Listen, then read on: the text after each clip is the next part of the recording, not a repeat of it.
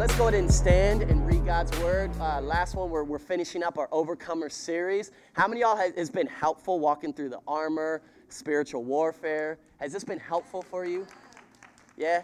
So want us to internalize this and let this be a part of the cadence of our life, because where we're going in 2020, it's going to require for us to literally put on the armor that we have in union with Jesus. Amen? We need it. Okay, and so he's given it to us. So let's go ahead and read together. 1, 2, 3. Pray at all times in the Spirit, with every prayer and request. And stay alert with all perseverance and intercession for all the saints. Pray also for me, that the message may be given to me when I open my mouth to make it known with boldness the mystery of the gospel. For this I am an ambassador in chains. Pray that I may be bold enough to speak about it as I should. Amen. Amen. Our spiritual tattoo is your prayer life is essential. Everybody say essential. Essential. Amen. To overcome in the battle. Your prayer life is essential to overcome in the battle. Father, we thank you for your word. We anticipate, Lord God, a word from you because, Father, if we're honest, our prayer life is probably a little cold in seasons. God, we need to be lit on fire by your Spirit. Holy Spirit, throw the weight of Jesus' glory all around in this room. Bring healing where we're hurt. Bring endurance where we're fatigued. Bring help where we're weak. Thank you that you are our helper. Lord, I love the fact that you're our helper, Lord, as you're the source of our strength. And so, Lord, we know that you're our helper. Whether we have it in other areas that the world will say, you need this to find your help, Lord God. We know when it comes down to it that you're our helper. So help us, Holy Father, today to understand your word, to grasp what it means to walk in gospel obedience, and to grow to be a praying church. We bless you. We thank you. In Jesus' name we pray. Amen. So there's been a story that's been told of a young boy and his father. And as this young boy and his father are together, there's a big log in front of them. And they need to move the log. And so there comes a time where the father comes and says, son, move this log and you have everything. Use whatever you have at your disposal to move this log. So the son grabs it, and I can imagine Zechariah, trying to pick up the biggest, heaviest box. And this son is taking, and he's trying every way he can to lift the log, and he can't quite get it to move. And so the father reiterates, son, use everything at your disposal to move this log. So the son is trying different stances, and you can imagine him trying to get creative and pushing and taking a rock and hitting it and trying to figure out how can he move this rock. And the father continues to reiterate, son, use everything at your disposal that you have to move this rock. So the son continues on, and finally the father steps in and says, son, I've mentioned that you can use everything at your disposal, but you haven't asked me. So the father comes alongside, and he takes the log with the son, and he moves the log. And I think it's interesting when we think about that, that's often how we live our lives in relation to prayer. God is saying, I'm calling you to this.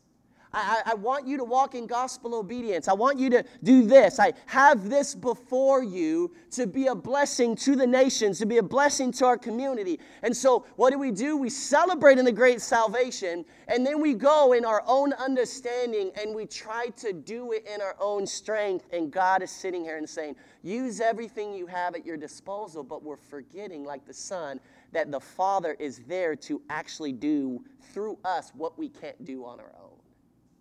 Isn't that kind of like our prayer lives? We have everything available, but we don't make use of everything at our disposal because we don't know the one who is able to move the things before us to make kingdom expansion happen. And so I think it's interesting as we dive into, as we wrap up this section of Ephesians, it starts in chapter 6, verse 10. Remember what it started with. He says, finally be strengthened by the Lord and by his vast strength, right? So he starts with saying you need to draw your strength from the Lord, because the spiritual warfare you're up against, you can't do it on your own, right? You have entities that we're not commanded by way of review to rebuke territorial spirits, but they are oppressing and keeping and leading nations astray. So we need to pray all the more to say, God, you, Jesus, the one who is exalted above those powers, wreck shop. Do your work. Right? And it's only through his delegated authority that we can engage the demonic realm on here. It's only through his power and resurrection, through his spirit, that we can crush the flesh. It's only through his word that we can discern and be transformed in our mind. Right? To say, I'm not going to live according to the patterns of the world. So he says this thing is a threefold cord. Y'all remember what the threefold cord is? What is it that's coming against you? The flesh, devil, world. Okay? So he says, when that comes against you, you got to draw on a strength of the one who is exalted above all of that to actually advance the kingdom of God. And then he says, now put on all the armor that is found in your union with Jesus. When you're in Jesus, you've entrusted your life to him. He says you have access to all the victorious messianic armor that he put on to advance his kingdom, as we saw in Isaiah 7. So he says when you put that on, he says now you can stand and you can move forward and you can advance. But here's the interesting thing. He then goes on to prayer, but he doesn't list any armor associated with prayer. You notice that? He doesn't say, put on prayer like knee pads, right? Put on prayer, some would say like a javelin, but he doesn't associate anything with prayer. And I think it's interesting because prayer is likened to the oil that graces the armor to work the way it's designated to work. If you don't have oil in the armor is going to be rusty and it's not going to move, right? It's not going to have the power needed. It's not going to be able to work the way that it needs to work. So he's saying prayer is the necessary essential oils for y'all essential oils folk, right? Essential oil to get us moving, to get us healthy, to move the armor that he's told us to put on. In other words, without prayer, the armor lacks vitality and it's out of place. Right? Lacks vitality. And then because prayer is the expression of deep dependence upon the Lord of verse 10. Prayer expresses that I actually do need his strength to overcome this battle. Right? And so it's interesting so he says it presses into Christ's power and provision with great joy, humility, and anticipation. In this last part of the armor, he engages what we're going to call, as we look at verse 18, he's going to engage this big picture summary of what we're going to call the allness of prayer. Okay? So look at verse 18. He kind of begins to start at saying, okay, now I need to lay out what this prayer, the significance of this prayer, and what this prayer is. That's what he's going to cover today, right? So look at it. Look at verse 18. He says, pray at what times? All times in the Spirit with what? Every prayer, could be all prayer and request, and stay alert with all perseverance and intercession for all the saints. Did you see the allness there? This is an all-encompassing prayer. He's emphasizing the fact that, if you could put it this way, the prayer life of overcomer is never optional. Our prayer life, since the allness of prayer is the oil for your armor to animate it and give it power to do what it's designated to do in your union with Jesus, he says you need to realize that it's not optional. I mean, how often, I know for me, looking at my life, it's easy for me to functionally say prayer is optional. And you can tell by the rhythms of your life. What does prayer look like? And we'll dive into that. But I think it's interesting because Paul is highlighting the significance of prayer because he understands not only the battle, but he understands that prayer actually works. Prayer actually works. So watch this. He says, not only does prayer make gospel word effective, remember the sword of the Spirit? It's the Holy Spirit that makes the sword of the Spirit powerful and effective, right? And so not only does it make it effective, but here's what it also does, is it's key for ministry advancement. Okay, so not only does prayer make gospel word effective, but it is essential for ministry advancements. Look what Paul says. Paul had experienced, because here's the thing, Paul knew that, yeah, God is sovereign, but there are some things that God doesn't do unless his people are praying. Does that make sense? There are some things that God just does not do until his people pray. That doesn't knock God's sovereignty, but he says, I've given you humans a responsibility. When you're my new people, I've called you to engage, not just standing, but advancing the kingdom of God here on planet Earth to put on display together that they're defeated in the unseen realm. Are you tracking? I'm doing some summary here. Does this make sense? So he's saying prayer is for the ministry advancement. Paul doesn't just pray and tells them it's not optional because of this big picture of why you need it, but he says, I've seen it work. Look what he says. Look at 2 Corinthians 1:11. Look what Paul says. While you join in helping us by your prayers,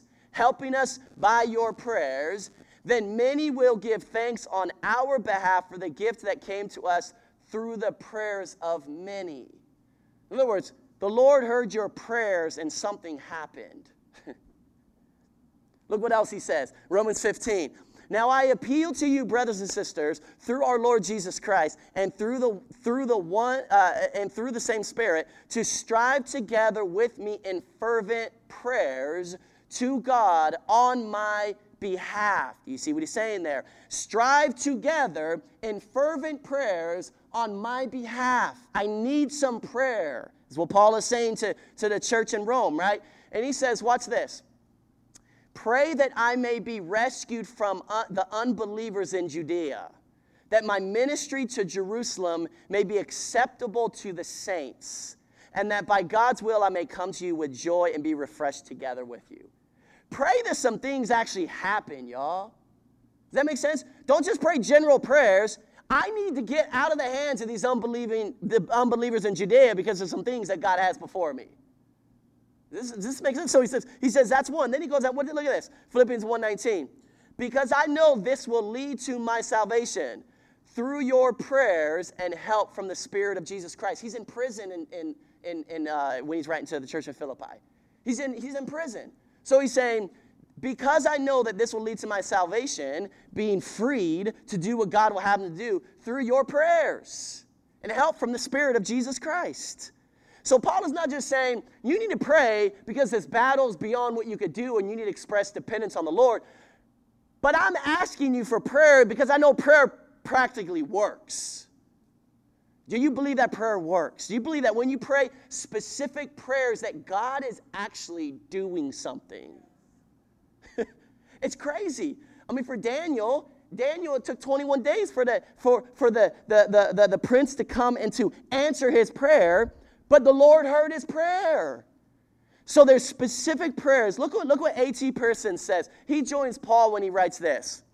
Every new Pentecost has had its preparatory period of supplement, of waiting for endowment, and sometimes the time of tarrying has been lengthened from 10 days to as many weeks, months, and even years. But never has there been an outpouring of the divine Spirit from God without a precious outpouring of the human spirit to God. Make sense? We can't just say, revive us, Lord, and then we live our own lives and we never pray.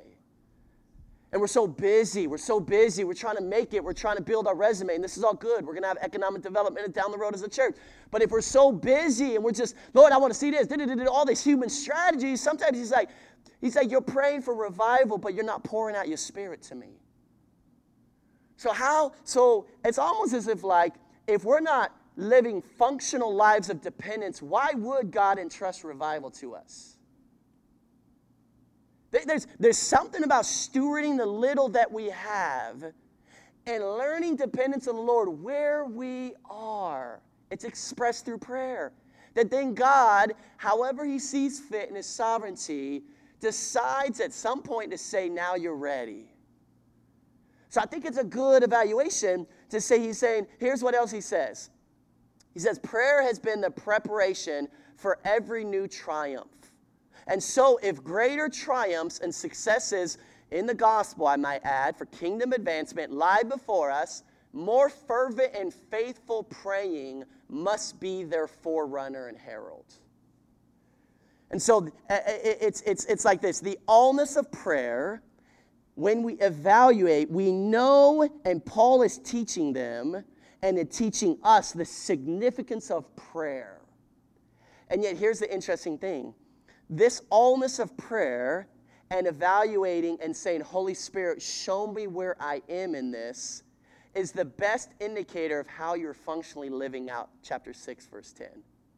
If the allness of prayer is not quite a part of our life, then it's clear that we're not relying on the strength of the Lord. So we can love verse 10, and we can love the armor, but we got to begin to evaluate where we are in our prayer lives. Because this is the true indicator of whether we're really getting the strength of the Lord. So he says, a life without prayer is an impotent life that is depending on an insufficient source. Sit in that for a minute. Say about that. A life without prayer is an impotent life that is depending on an insufficient source. All right? It's kind of like this. Y'all remember the Batman and Superman? Y'all remember Batman versus Superman? Did anybody see that? It was terrible. What's that? The real one. Who saw the Batman versus Superman? It was horrible. So yeah, it was horrible. But it has a dope example. Y'all can get this example.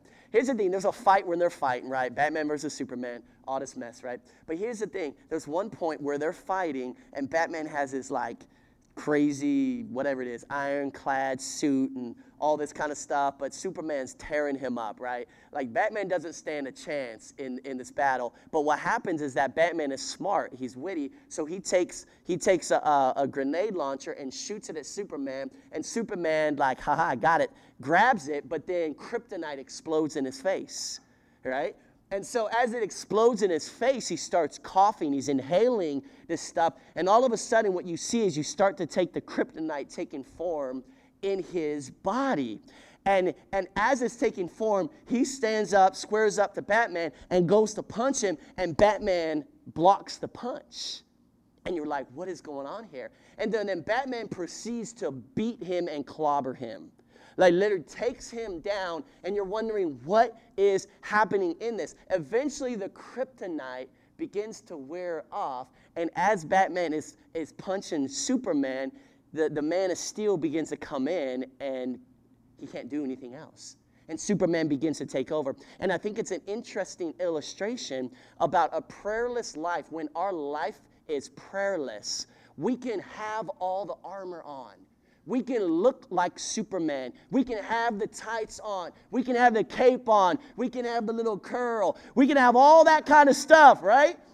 But when our prayer life fails, we start getting hit by the enemy. And we're like, why is the armor not working? I'm supposed to be an overcomer in the battle, but the issue is we've grown weak because a prayerless life is a kryptonite life. And sometimes God is like, no, come back. I want to show you that you need to be, in order for you to be battle ready, you got to have a prayer life. It's essential to overcome in the battle. And so what is prayer? How do we understand prayer in the battle? What does battle-ready prayer look like? Y'all ready to see this? This is important. 3 points, 3 simple points. In verse 18, beginning of it, look what he says. The first point for battle-ready prayer is that battle-ready prayer needs to be aligned with the Spirit.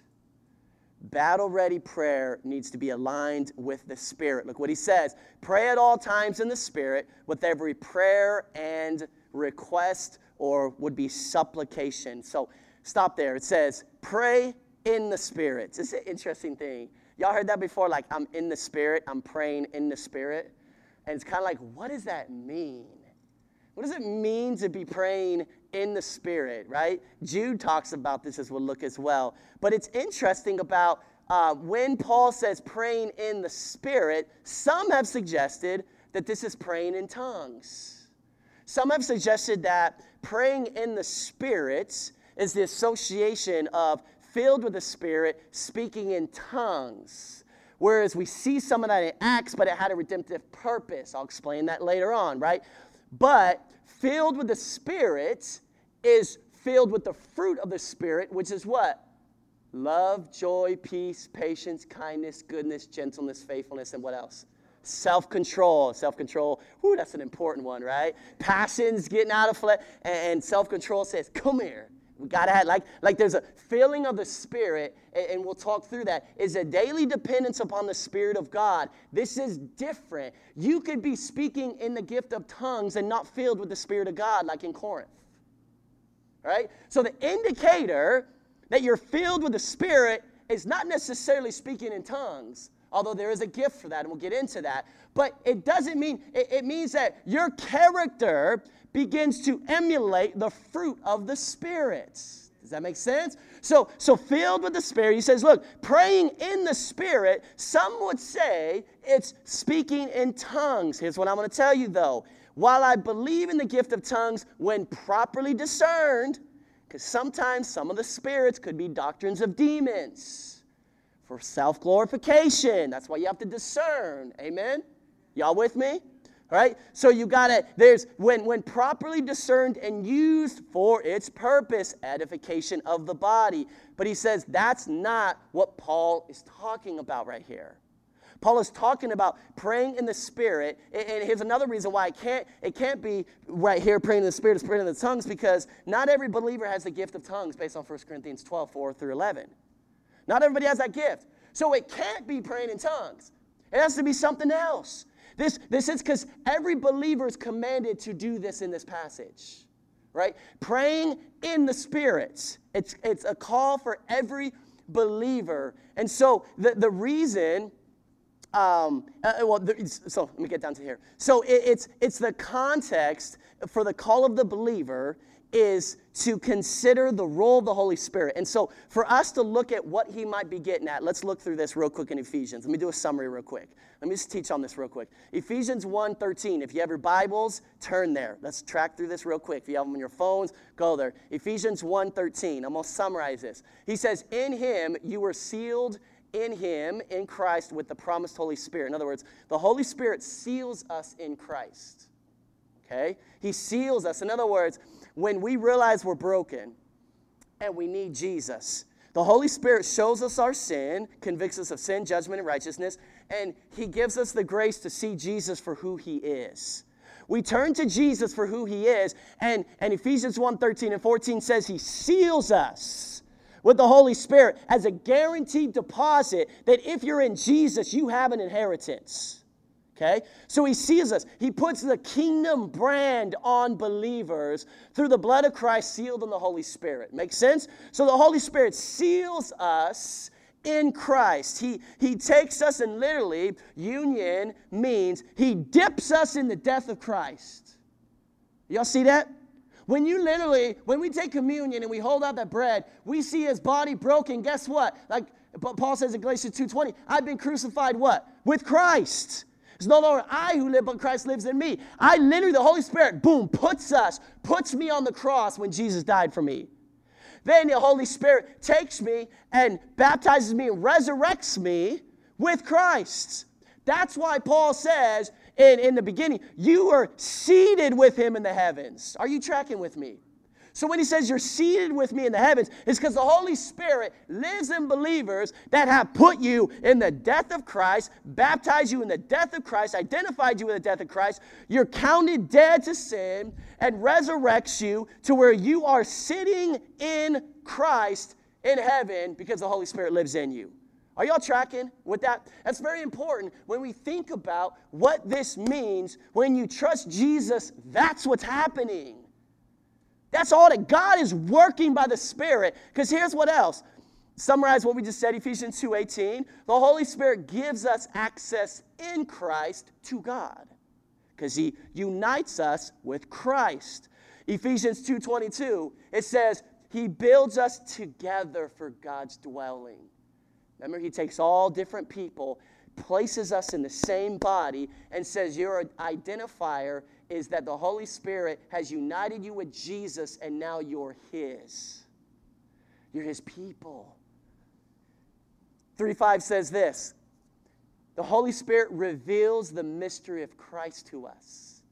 We couldn't come up with the plan of salvation. It didn't make sense for us. But the Holy Spirit, he reveals Jesus. But then also, look at this, Ephesians 4:30. It says, don't grieve God's Holy Spirit. Is the Holy Spirit can be grieved. He can be grieved. The Holy Spirit is not an it, right? It's not like Star Wars Force, right? The Holy Spirit is he. He works the will of God in our lives. Here's what he says. That's why he says in 5:18, you need to be filled with the Holy Spirit. As Hunja preached a couple weeks ago, in other words, this means you need to be surrendered to the Holy Spirit, because the Holy Spirit is the functional reign of Jesus in your life. If you're not full of the Spirit, Christ is not reigning practically in your life. So if we're not praying in the Spirit, then it could be that we're offline and misaligned with what God is having us to do. Okay, so here's the thing. He says in Romans 8:15 says this: instead, you didn't receive a spirit of fear, all right, and going back to oppression. He says, you receive the spirit of adoption, by whom we cry out, Abba, Father. Holy Spirit cries out. He says, look what I've done. I've united you with Jesus. I've united with his resurrection. You're in him, and now you're my child. And the Holy Spirit begins to cry out, Abba, Father. And he begins to testify together with our spirit that we are God's children. Sometimes you need to just hear that when the enemy's coming at you, right? You are God's children if you're in Jesus. And the Holy Spirit is working that in you. Look at Galatians 4:6. Bear with me on these. And because you are sons and daughters, God sent the Spirit of his Son into our hearts, crying out, Abba, Father, Daddy. This is what the Holy Spirit works up within us. He brings us in Christ to where we can appeal to God as Father. Father. It's the Son. And look at the image of the Son, beginning to realize that, wow, you got my back. You have a plan for moving this, and I need your help on this. Hey, crying out. Look at Jude 20. But you, dearest friends, as you build yourselves up in your most holy faith, praying in the Holy Spirit. So here's a summary of this. Holy Spirit brings us to Jesus Christ, shows us Jesus Christ, builds us in Jesus Christ, leads us to represent Jesus Christ. So Holy Spirit is doing, right? Since it is the Holy Spirit who is doing all this in God's plan of salvation, then he's also guiding our prayer life to be consistent with the advancement of God's redemptive plan. If he orchestrated all this stuff we talked about, we need him to orchestrate our prayer life, because we need him to teach us how to cry out and pray for the advancement of the kingdom of God and not our personal kingdoms and agendas. That makes sense? It's almost as if he's saying praying in the Spirit is to be surrendered to and led by the will of the Holy Spirit. It's antithesis to praying in the flesh. It's saying, Lord, I need you to lead me, because as Scripture will say later on in Romans 8, I don't know what to pray for. But sometimes the Spirit will just give you a groaning. Some may write, and you don't have words to express it. But I need Holy Spirit to groan within me and to make my prayers make sense to God.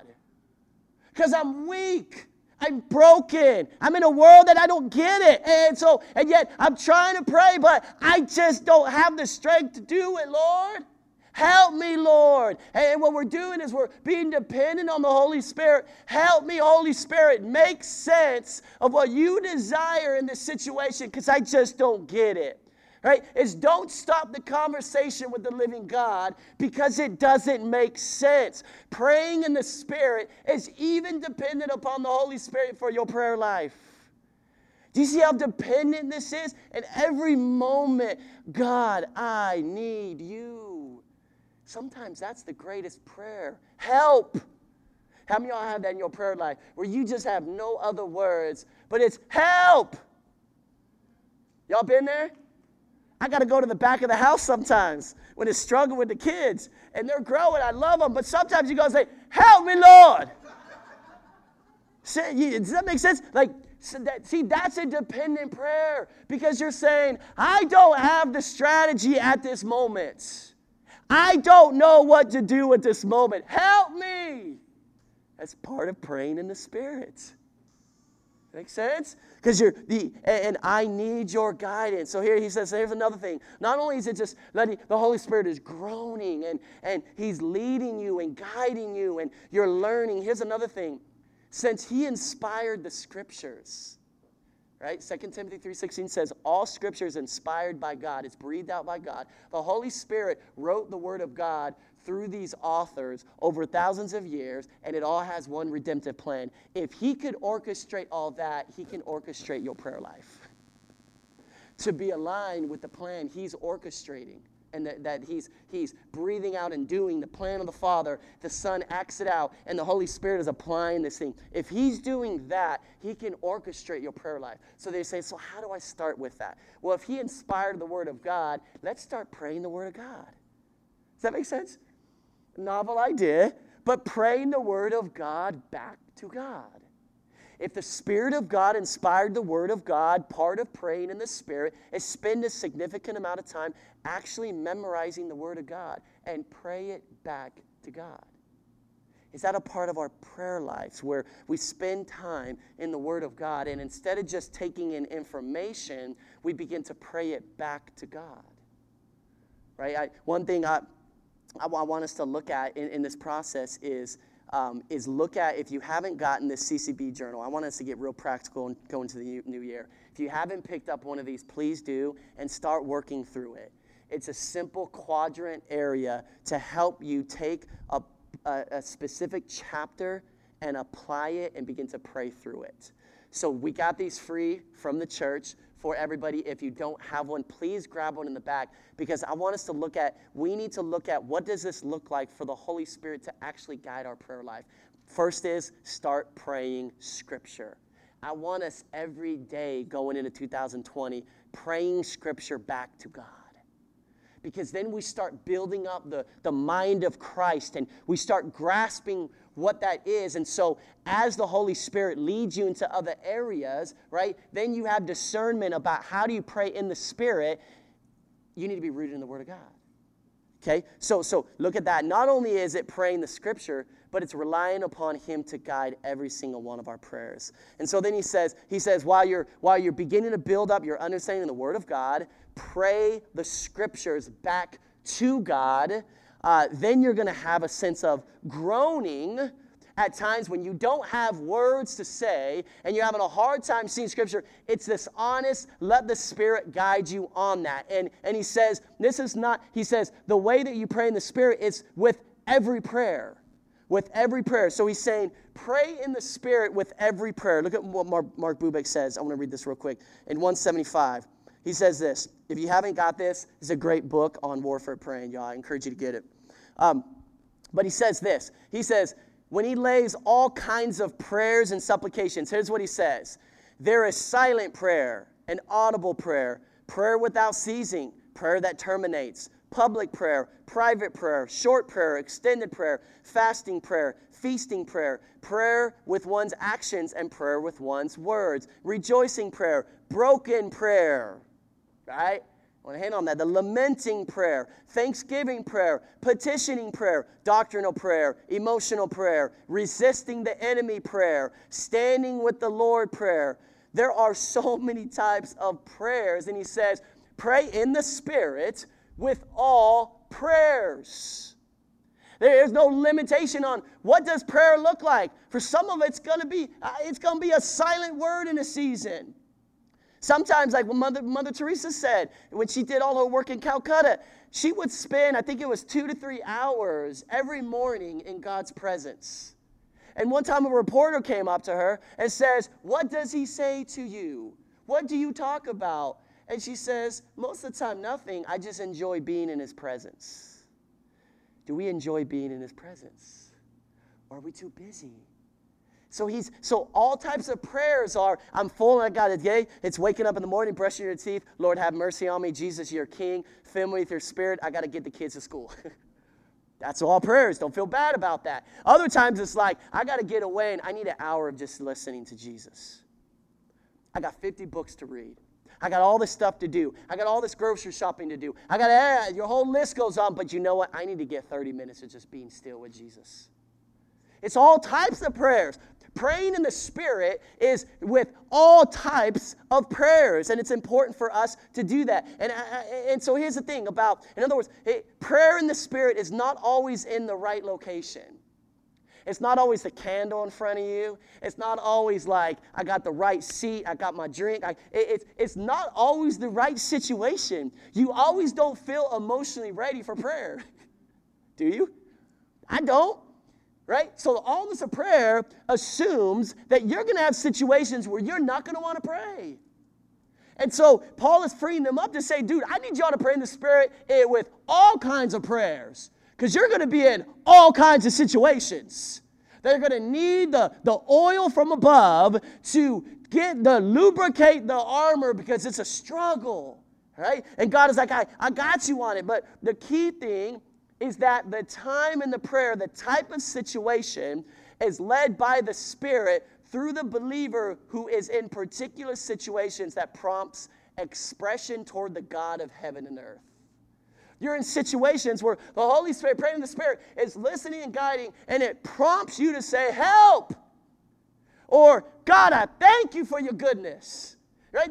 It's all types of prayers. In other words, he's saying, look, as the Holy Spirit leads you, church, pray. He's going to prompt you, pray. It's those moments when you want to turn Netflix on, and I've been here, and the Lord just has you. Come on. Get some time with me. I want to speak to you. And you feel, and you sense his presence, and you sense his goodness. And sometimes you got to say, I'm not going to watch tonight, and I'm going to go be with Jesus.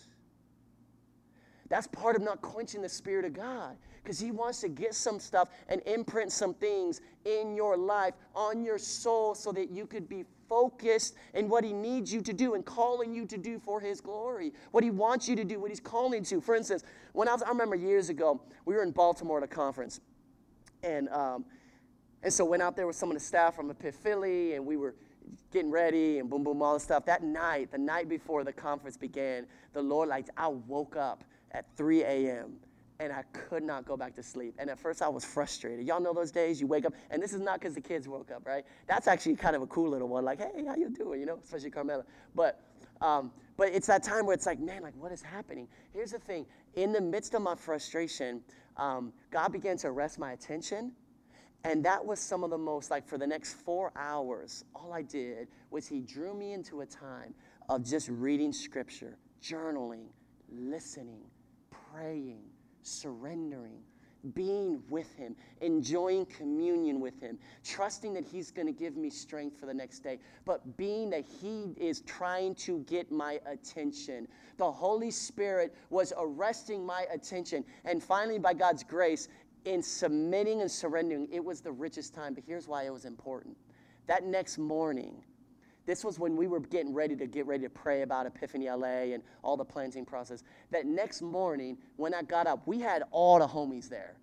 I'm an extrovert. I want to be where my people are. I want to talk with them. I want to love. We're going to get lunch together, right? And so as I'm getting ready, the Lord, even when I didn't wake up, but when I got up, I didn't want to stop. So I went down, and everyone's getting breakfast. I went down and said, I'm going to get up, and I'm just going to read. I kept reading, kept praying, all right? And then they went and got this. I walked. They got some food over there. But the whole day, here's the interesting thing. When it came to lunchtime, there was an optional, like a seminar type thing where they're going to cast vision on church planning, right? And normally I would have gone with all the other pastors and friends, and we go to eat, right?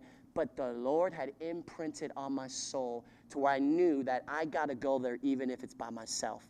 And when I went there, the Lord began to cast vision for what I'd been dreaming of and praying for years. And I had not seen it in the previous ministry, what I was praying for. And tears as I'm hearing vision of church planting and global movements and church planting, tears just run down my face. And I'm like, I have to do this. Because God will invite you to times away to pray in the Spirit. Be led by the Spirit. Don't quench His leading. He has things He's calling you and us as a church to do. And if we ignore Him, we will miss some of the imprints. We'll be distracted.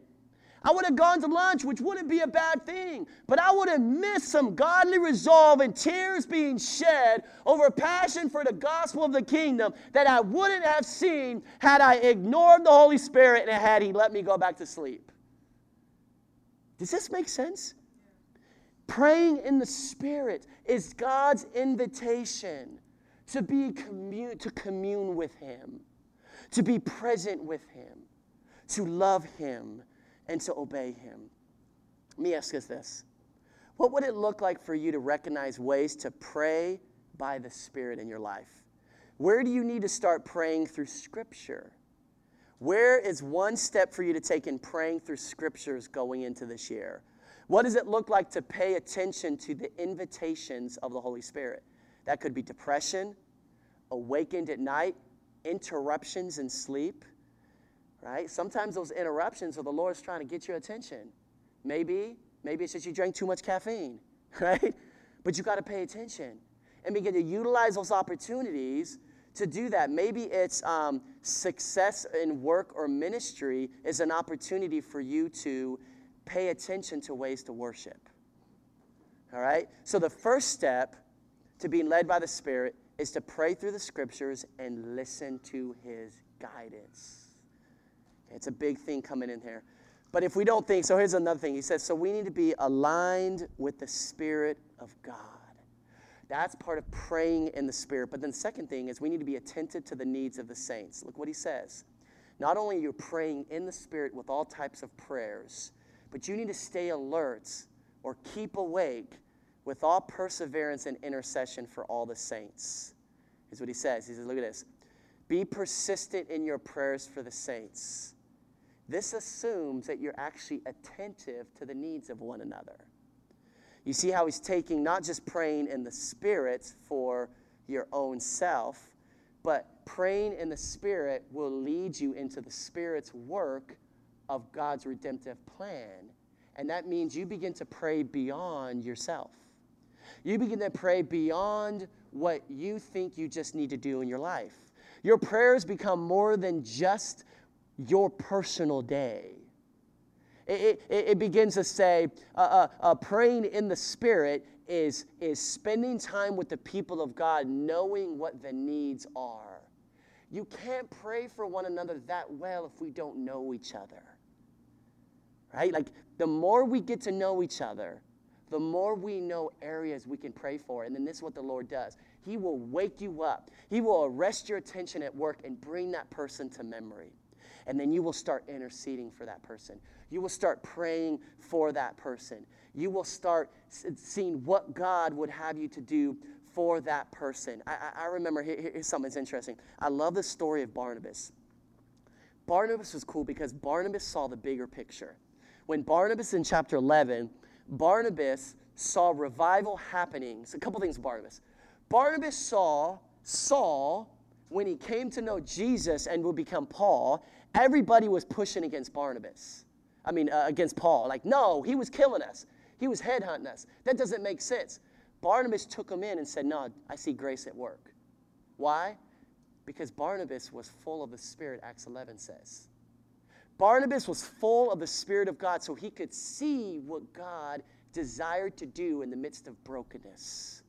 And not only that, but watch this. Barnabas was full of the Spirit when he went to Antioch. And he saw what God was doing in a new area that was a crazy area, that wasn't just a Jewish area. It was unfamiliar territory. Barnabas, full of the Spirit, went there and saw that. And then guess what? He brings the very guy, Paul, in to be the teaching knowing that he was about God's agenda because Paul would supersede him in ministry. But Barnabas wasn't concerned about his own agenda. He wasn't concerned about just praying for his kingdom to come. He was concerned because of the Holy Spirit. He was concerned about what God cared about. And that means I need to see the way God sees. That means this is bigger than me. I need to see what's going on in each other's lives. I need to be praying and attend to the Holy Spirit. When he brings someone to my mind, don't just ignore it. When he says call that person, don't quench him. Text or call your brother or sister, because there's probably a need that the Holy Spirit wants to put forth to bring consolation in the gospel to someone who is going through something crazy. Do you see why we need to be praying in the Spirit? Because I can't fathom this. I can't read your mind. I don't have telepathic, intellectual, mind-reading ability. But the Holy Spirit searches the depth of God. He knows our brokenness. He knows all that's happening. Let me give an example of that. Here's a story of this. There's a dude named Tom White. Tom White, I was reading The Voice of the Martyrs the other day. Shout out to Richard with his love for Vom. Tom White was sentenced to prison in 20 years in Cuba for preaching the gospel. In this prison, he was placed in a cold box for 1 week, which was designed to keep prisoners from sleeping. His mom was at home praying for him that God would give him rest. And against all odds, Tom actually slept in that cold freezer area. That's what God does, because she saw, I need to pray for a specific need that I know my son is struggling with. And I'm going to pray believing that the God of heaven has prompted me to pray like this and is doing something, and God did. And this is what I think the question, are we attentive enough to each other to be praying for each other? Honestly, y'all, I've been so encouraged by the body at that. Like, y'all have been like such a blessing in recognizing needs and seeking to meet them. And I want to encourage you, like Paul did in the church of Thessalonica, let's excel all the more. Let's pay attention to Holy Spirit. When the Holy Spirit works, like, let's be a Spirit-filled people who are surrendered to Christ and saying, Holy Spirit, lead and guide my prayers with all prayers. Because we need you to bombard this community and this city and our land with something that is of you. We need you to make gospel application ready, because here's the thing, is that as we're praying for one another, the Holy Spirit doesn't just stop there, but he's going, leading the church on mission with Christ. And then he says, look in verse 19 and 20, praying in the Spirit is also aware of missional advancements. Look what he says in 19 through 20. It's aware of missional advancements. Pray also for me, Paul says, that the message may be given to me when I open my mouth to make known with boldness the mystery of the gospel. For this I am an ambassador in chains. Pray that I might be bold enough to speak about it as I should. Paul says, pray that I might use the sword of the Spirit correctly. Pray that the Spirit might make it powerful and effective. Here's the interesting thing. After all these years of preaching the gospel, Paul, you would dub Paul probably an expert. He was an expert in the law before Jesus got him. Now he sees Messiah, Jesus fulfilling everything, and now he's going out and he's doing some nice little gospel type creativity with people. So you would imagine Paul would be like, I got this. I've preached the gospel for this long. I got it. But what does he say? Paul says, no, I need you to pray for me. Because unless the Spirit of God makes this plain, it'll be gibberish. I need him to bring clarity, and I need him to bring courage to me. Because it doesn't matter how many times I speak the gospel, I'm in new environments that are intimidating. And if I'm in the flesh, I will compromise. If I'm in the flesh, I won't preach the gospel clearly. If I'm in the flesh, it can't make sense. I can't communicate the way I need to. Lord, help me to make this word plain today. Because I've never faced this situation. But I know the Holy Spirit, a God who has empowered me to make the gospel plain and to call people to enjoy what I enjoy in Jesus. If Paul needed that, how much more is God calling us to say, are you depending on the Lord to give you the grace to make the gospel plain in creative, clear, courageous ways everywhere we go? Y'all, we're going to unfold 2020, and we're going to serve, and we're going to be present, and we're going to listen, praying that God will redeem the image of the church to show what God wants to do. And yet, here's the thing. If we never open our mouths, we don't give the gospel. So God is saying, he's saying, y'all, there is a need to pray, God, I need you because I'm scared. I don't know how to do it here. But while we're studying, we need to study to show ourselves approved.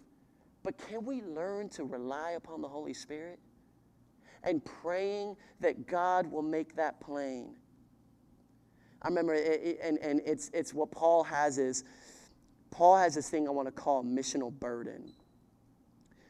What God stirs in you beyond yourself, we'll call it a missional burden.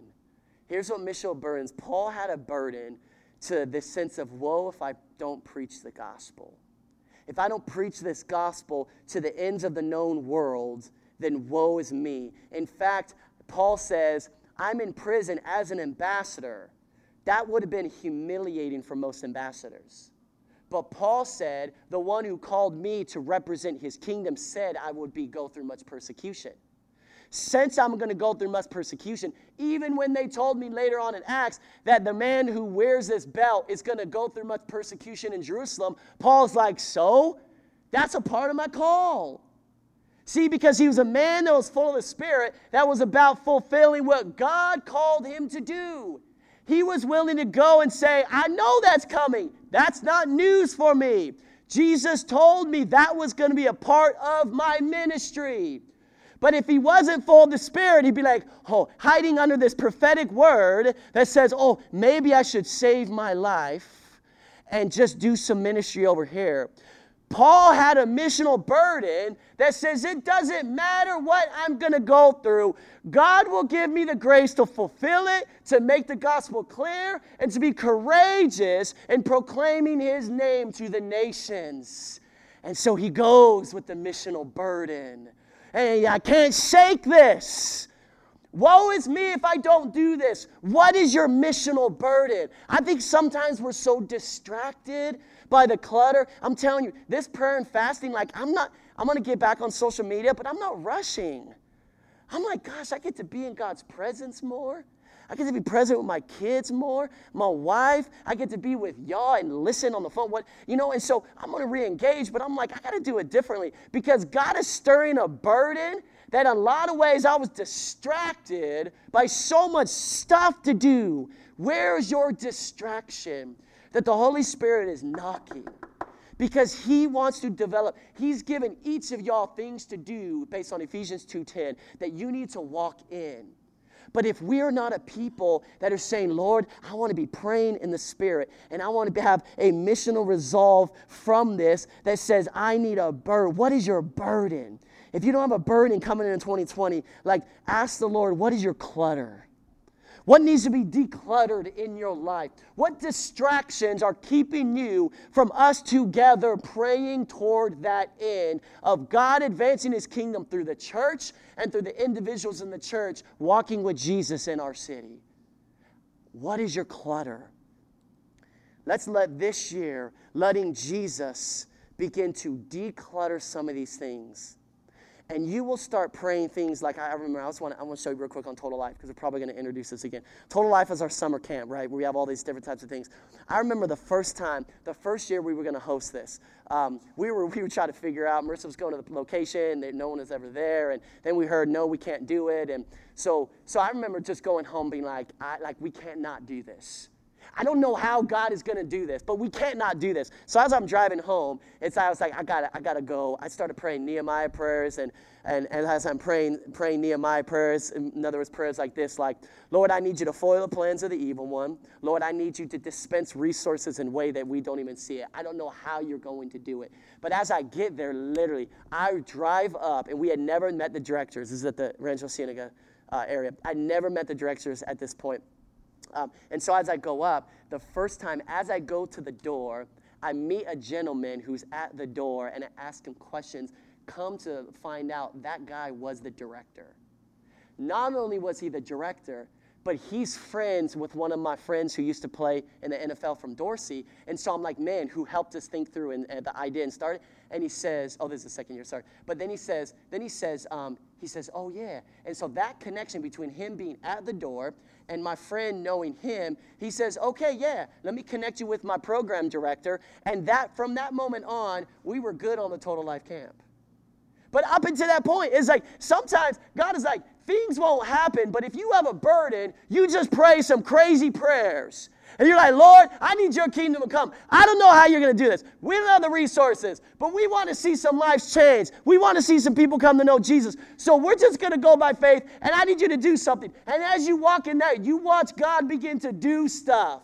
And then it's not for your agenda because he doesn't do certain things because you want to spend it on your own pleasures. He's refining you in that process. But as you keep praying, as you're spending time in the Word, as we're in community together, the Holy Spirit begins to refine us and our prayers begin to align with the missional burden that God desires for each of you and for us as a church.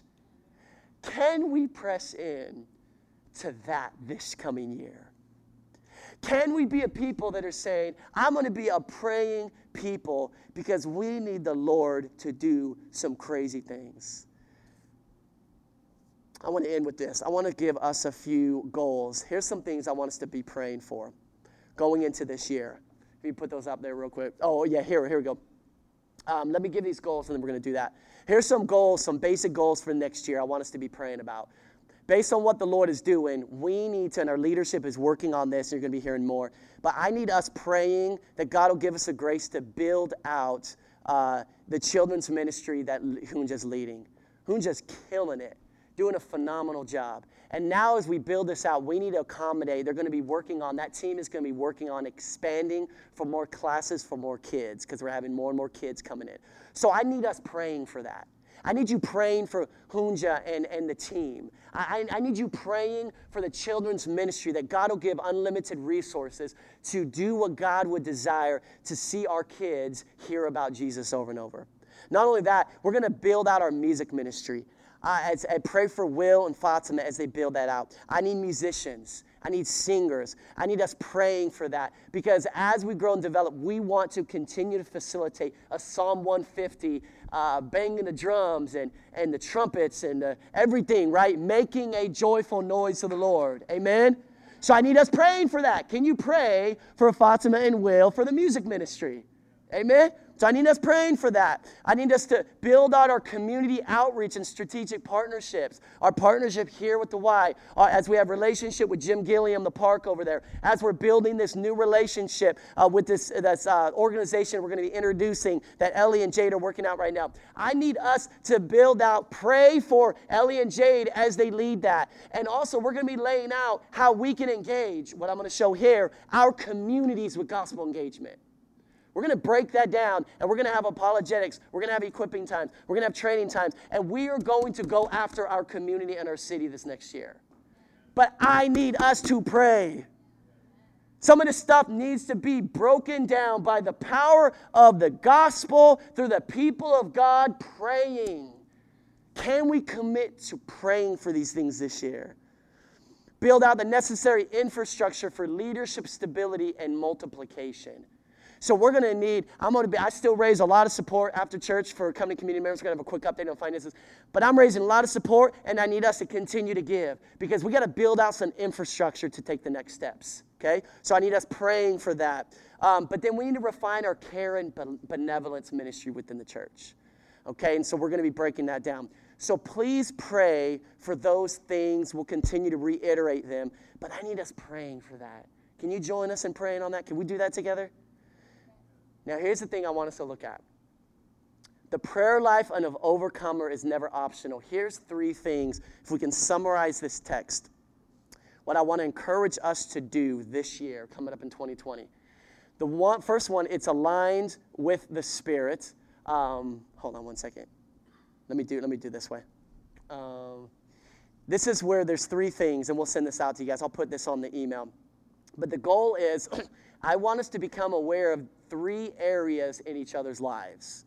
So I want us to build this out in life communities, and I want us to do this when you get dinners together, when you spend time together. I want us to build out 3 things. Oh, there we go. Perfect. Thank you so much, y'all. So I'm going to name it the grind, gospel clarity, and guts. Okay, if you need the G's, the grind, gospel clarity, and guts. So I need us to know what are practical life situations in someone else in the church. What is a practical life situation? Do this at Life Community when you pray in your clusters afterwards. What's a practical life situation you could be praying for each other? And then I need us to have practical gospel engagement in areas of life. Praying for gospel clarity for one another in your neighborhoods. Okay, we're going to be kind of enacting that next year. Okay, pray for gospel clarity. Pray for your neighborhoods. Pray for people at your work, okay? Pray for people that don't know Jesus around you. Get to know the names where it's appropriate with other people that you're praying with, and pray that God will give them the grace to have gospel opportunities, okay? But the third one is practical courage to clearly communicate the gospel. In other words, pray for each other's guts. I need some boldness. Pray for boldness for each other, okay? So as we go into this year, this is a little bit more of a kind of a practical stuff, but I need us to be praying for these things. We need to be lifting this up, and I want us doing these 3, the grind, gospel clarity, and guts this year with each other, okay? I want us to get in each other's lives so that we're building up in the Word of God, we're building up knowing one another, and we're saying, God, when you awake me, why am I awake?